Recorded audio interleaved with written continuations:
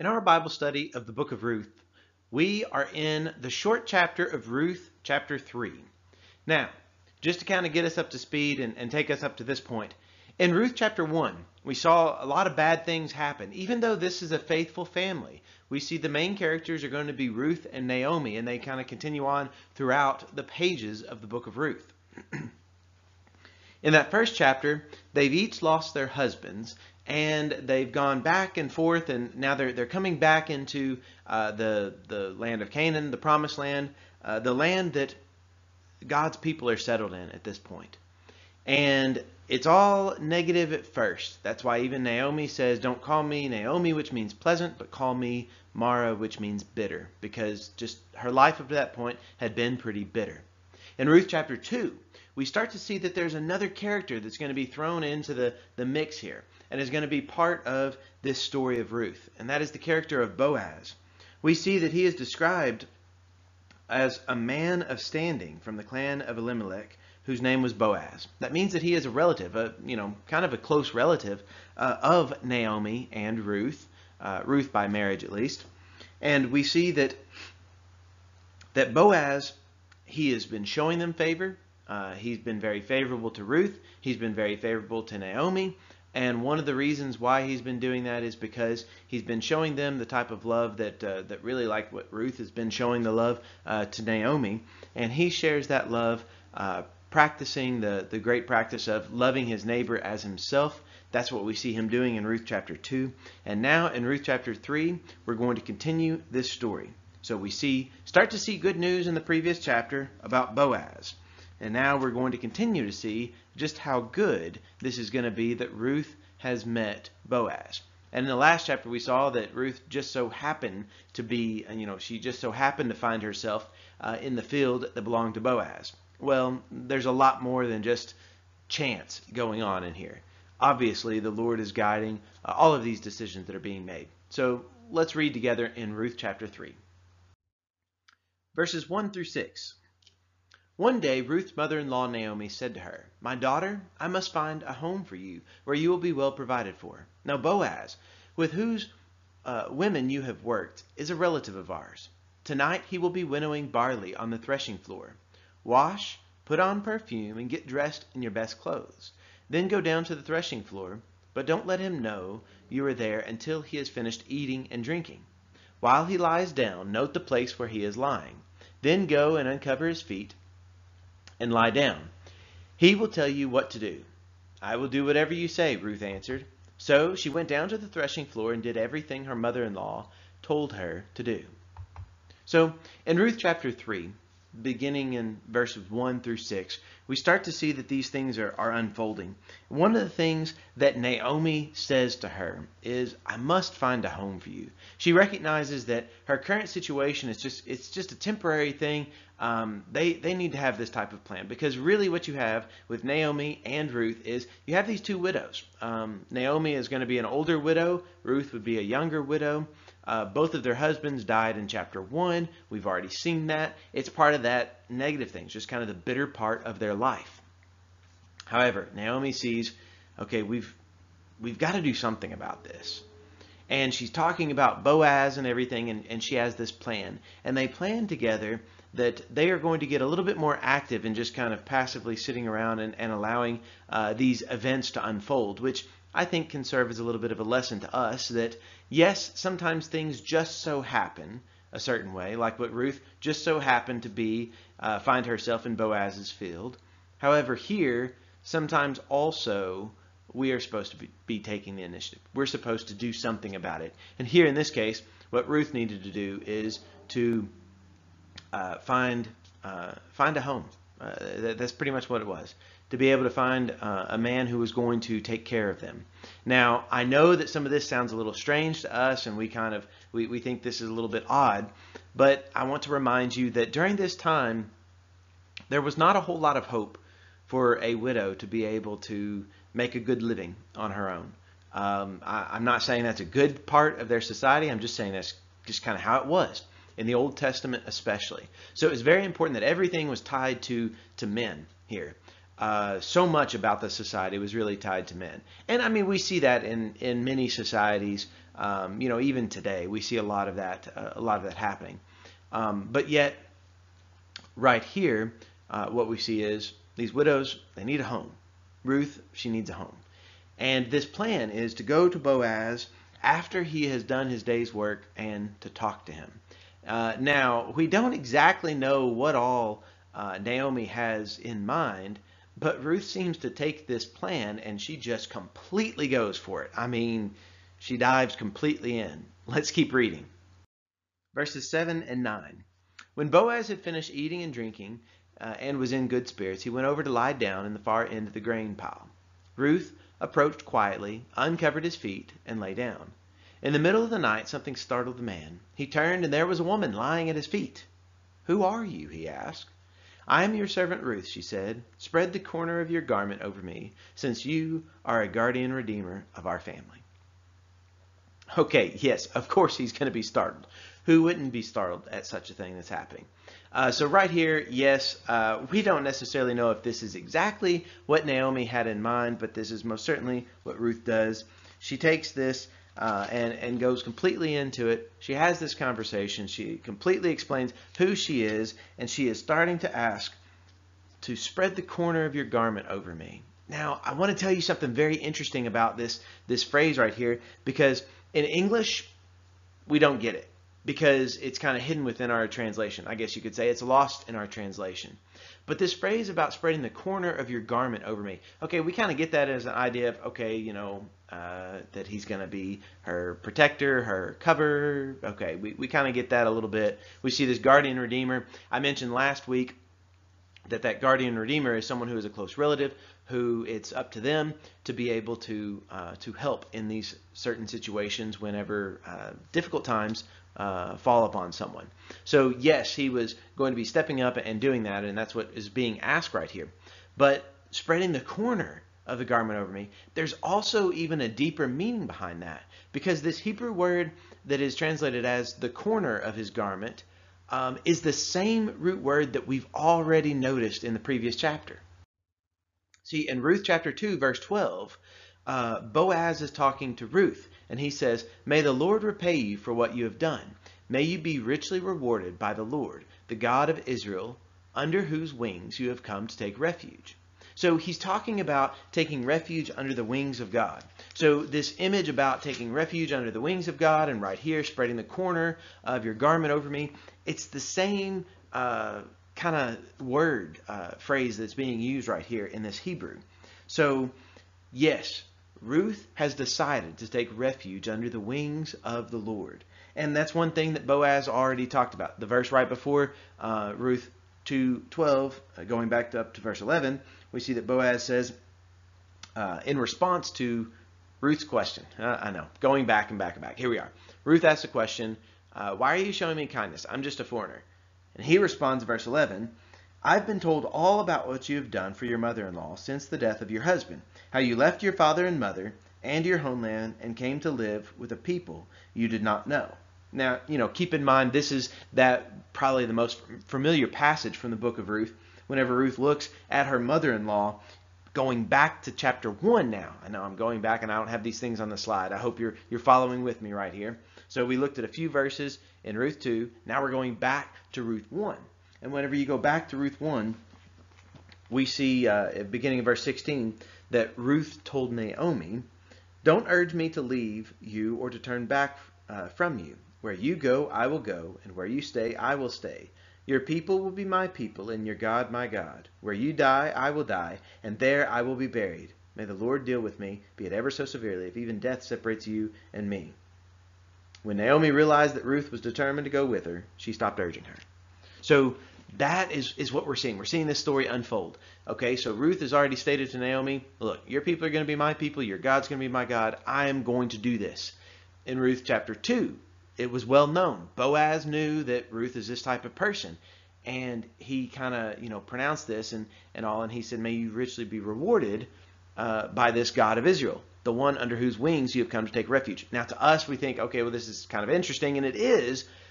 But remember, Ruth is not an Israelite. To us, no big deal. Okay. We're Christians. It doesn't matter what nation we come from, whatever. That's kind of how we think. But right here, in the pages of the Old Testament, it did matter a bit.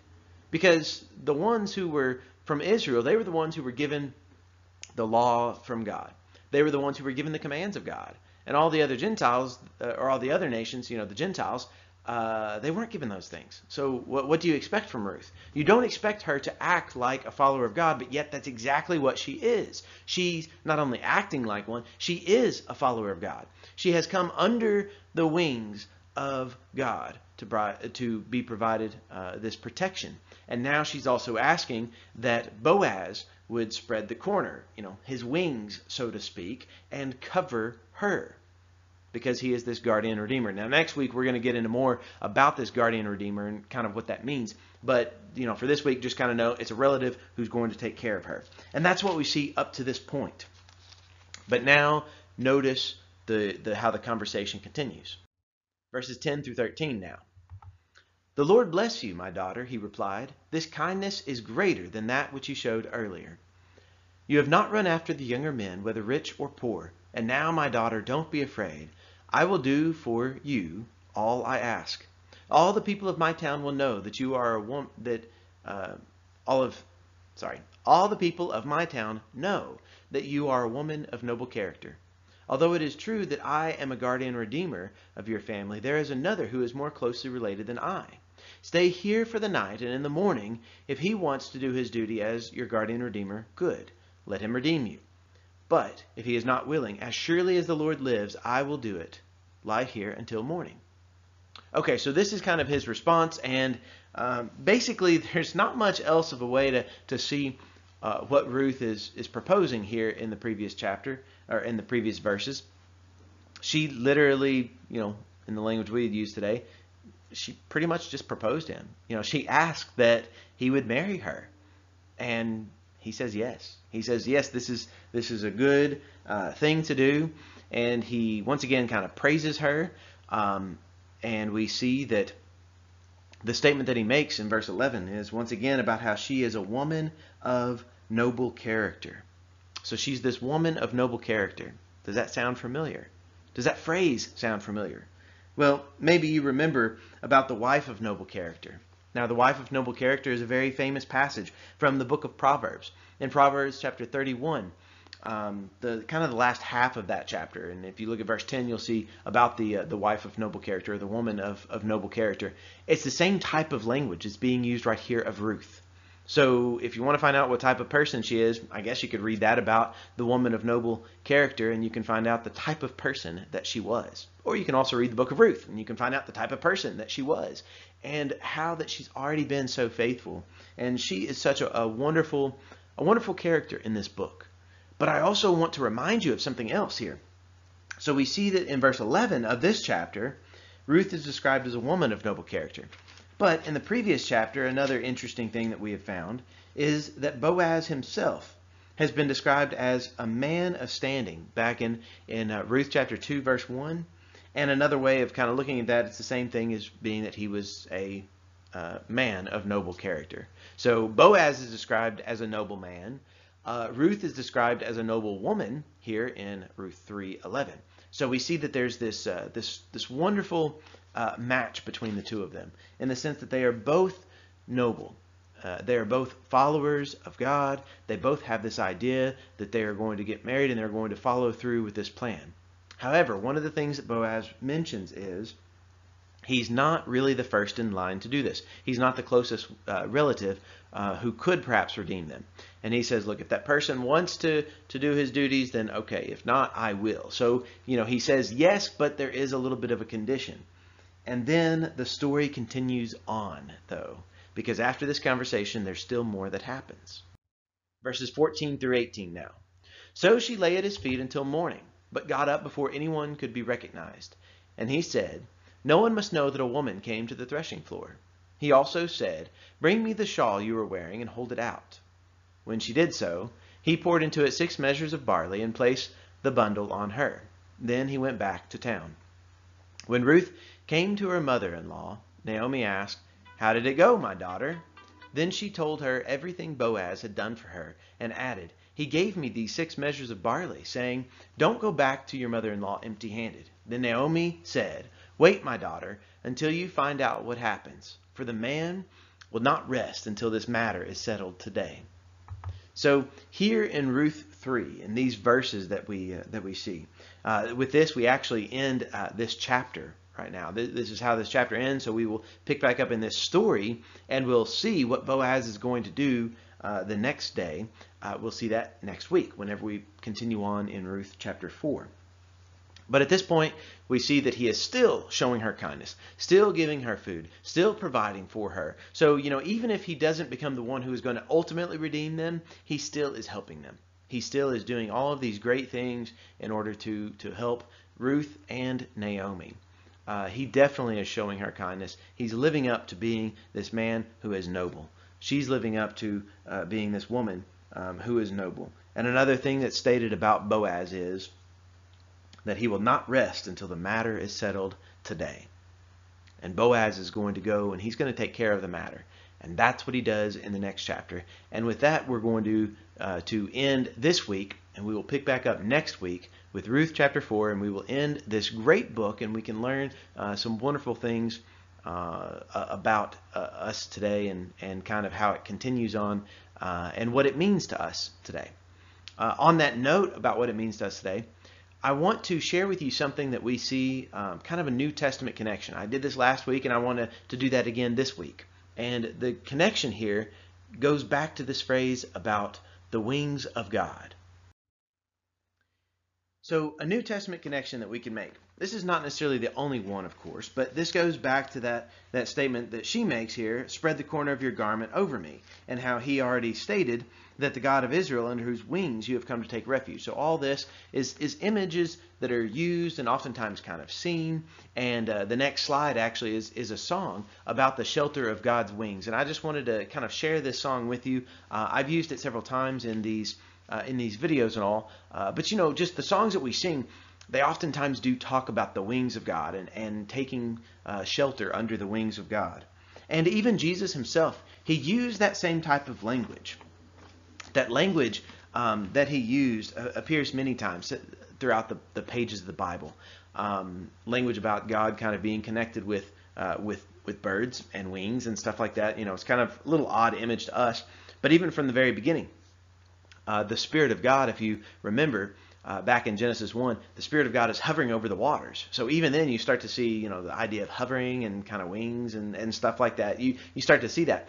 But in Matthew chapter 23, one of the things that we notice here in this chapter is Jesus has just pronounced all these woes upon Jerusalem. And he is disappointed at what is going on. And one of the things that he states here in verses from Matthew 23, verses 37 through 39, Jesus says, Jerusalem, Jerusalem, you who kill the prophets and stone those sent to you. How often I have longed to gather your children together, as a hen gathers her chicks under her wings, and you were not willing. Look, your house is left to you desolate. For I tell you, you will not see me again until you say, Blessed is he who comes in the name of the Lord. So Jesus talks about how he wanted to shelter Jerusalem, like a mother hen shelters with her wings her baby chicks. But they weren't willing. What about us? Are we willing to take shelter underneath the wings of our God? Are we willing to also say, like what Jesus says right here, Blessed is he who comes in the name of the Lord? I hope that we can join together in saying those things. I hope that we can be people who will find shelter under the wings of God. Now, that doesn't mean that there won't be some difficult times ahead. Because even in this book of Ruth, what we are finding is difficult times do come to even faithful followers of God. But God's wings are still there. And we can be provided with protection if we simply allow him to protect us, find that shelter, and to praise him and say, Blessed is he who comes in the name of the Lord. Please hear my cry, O God. Father, wipe my tears. From darkness far away I cry, for you to bring me near. My heart is overwhelmed, my spirit is cast down. But the shelter of your wings, my Lord, leads me through the has troubled ground. The shelter of your wings is a fortress for the fight against the enemy, the foe of truth and right. The shelter of your wings lifts my spirit so to sing. How I love the blessed comfort of the shelter of your wings. Your shelter sets me free from grips of sin and shame. Beneath your wings I soar, lifted high by Jesus' name. My strength is in your power, my might is not my own. It's the shelter of your wings that will carry me toward home.